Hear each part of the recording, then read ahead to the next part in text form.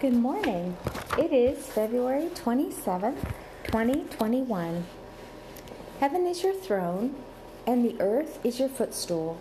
Your hand made all these things, and so they came into being. Isaiah 66, 1 and 2. Your hand laid the foundations of the earth, and your right hand spread out the heavens. When you summon them, they all stand up together. Isaiah 48, 13. Surely you desire truth in the inner parts, and in the hidden part you make me know wisdom. Psalm 51, 6. Like Josiah, may I do what is right in your sight, O Lord, and walk in all the ways of David, not turning aside to the right or to the left.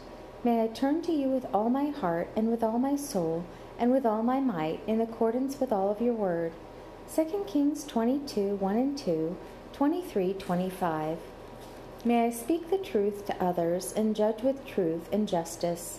May I not plot evil against my neighbor, nor love a false oath. For all these things you hate, O Lord. Zechariah 8, 16 to 17. May I not be afraid of my adversaries, but remember you, the one who is great and awesome. Nehemiah 4:14. May I do nothing out of selfish ambition or vain conceit, but in humility may I esteem others as more important than myself. Let me look not only to my own interests, but also to the interests of others. Philippians 2, 3 to 4. You, Jesus, will be great and will be called the Son of the Most High. The Lord God will give you the throne of your father David, and you will reign over the house of Jacob forever, and your kingdom will never end. Luke 1, 32 to 33. The heavens will vanish like smoke. The earth will wear out like a garment, and its inhabitants will die in the same way.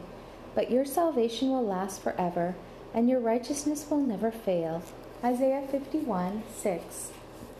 You are pleased, O God, to have all your fullness dwell in Christ, and through him to reconcile all things to yourself, whether things on earth or things in heaven, having made peace through the blood of his cross.